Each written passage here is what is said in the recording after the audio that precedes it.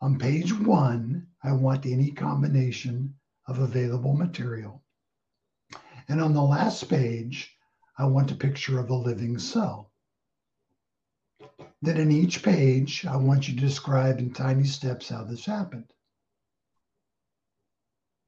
Then I want you to tell me what the driving force behind was these changes.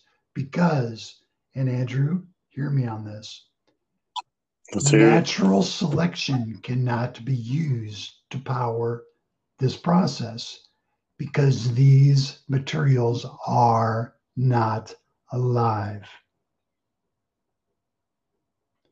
You will often hear scientists say that the first cell was created by natural selection, and that is wrong. It's not alive until it's alive. So, how did this happen? Some scientists suggested that proteins were created by substances gliding on the backs of crystals as they were forming. That's fine. I want you to list that on every single change to get us from dirt to a living cell. Do you think that can be done?